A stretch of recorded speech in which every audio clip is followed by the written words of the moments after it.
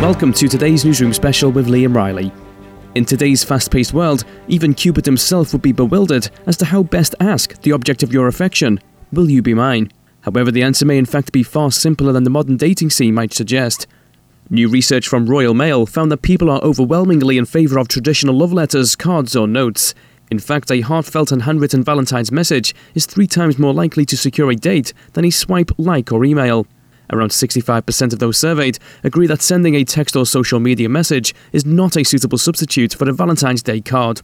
To tell us more about the research and to share her Valentine's tips, we were joined by Nikki Hodgson, broadcaster and author of The Curious History of Dating, from Jane Austen to Tinder.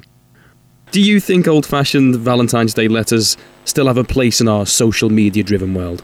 Oh my gosh, I think more than ever they have a place. So the Royal Mail has done some research which has found that sending a card or a letter is actually 3 times more likely to score you a Valentine's Day date. And something like 68% of people agree that sending a text or a social media message does not cut it on Valentine's Day. And if you actually bother to send a handwritten card or a letter, it's going to go a long way in your relationship, whether it's a short-term one or a long-term one. Right, so what do you think it is about a letter that can be just more personal and more intimate, I suppose? It's obviously just the fact that you take that time out to sit down, think about what you really want to say to somebody, and then put it in the post, and then, they open it and they can feel that effort that's gone into it. It's just so easy in the digital age to send a very short message, and it just doesn't cut it the same way. So, it's really the taking the time out that shows someone that you actually really care about them. And do you think more people are in favour now of putting their actual names on Valentine's Day cards? I suppose anonymous letters can be seen as a bit stalkery nowadays. Yeah, I think there definitely is that factor. And I think it used to be a really old-fashioned thing to do, to leave your name off. But I think over the decades that has changed. So apparently a third of people think you should put your name on a love note or a card, compared to just 1 in 10 who actually like the mystery of it being left off. But I think it really depends on the context of who you're sending it to, because if it's a long-term partner, do you want them to possibly get confused that it's from someone else? I'm not so sure. It depends on the relationship. And that's an interesting one, just sending Valentine's Day cards to people you're already in a relationship. You can just make it the day a bit nicer for everyone, can't it?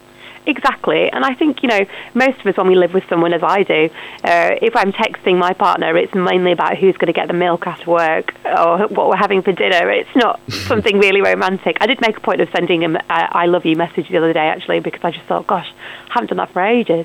And I think with Valentine's Day, it's just that opportunity, just the one day of the year to really remind somebody how much you do actually love and care for them. And, it's worth the effort. I think I'll take heed of that myself this year. But you've written a book about dating called From Jane Austen to Tinder, is that right? Yeah, it's called The Curious History of Dating, actually. Right, sorry, my apologies. It's a 300-year look at how people have met, married, dated, tarried, broken up, all the good stuff and the bad stuff. So what would you say are some of the biggest changes we've seen in terms of dating, or at least the most interesting? Yeah, so I think, the way that technology has changed dating, and I don't just mean, very modern technology. The Victorians, when the steam train came in, that was really important and exciting for them because they could finally date somebody that didn't live in their own village. Likewise, when women were finally allowed to ride bicycles and it wasn't seen as, rude to do so.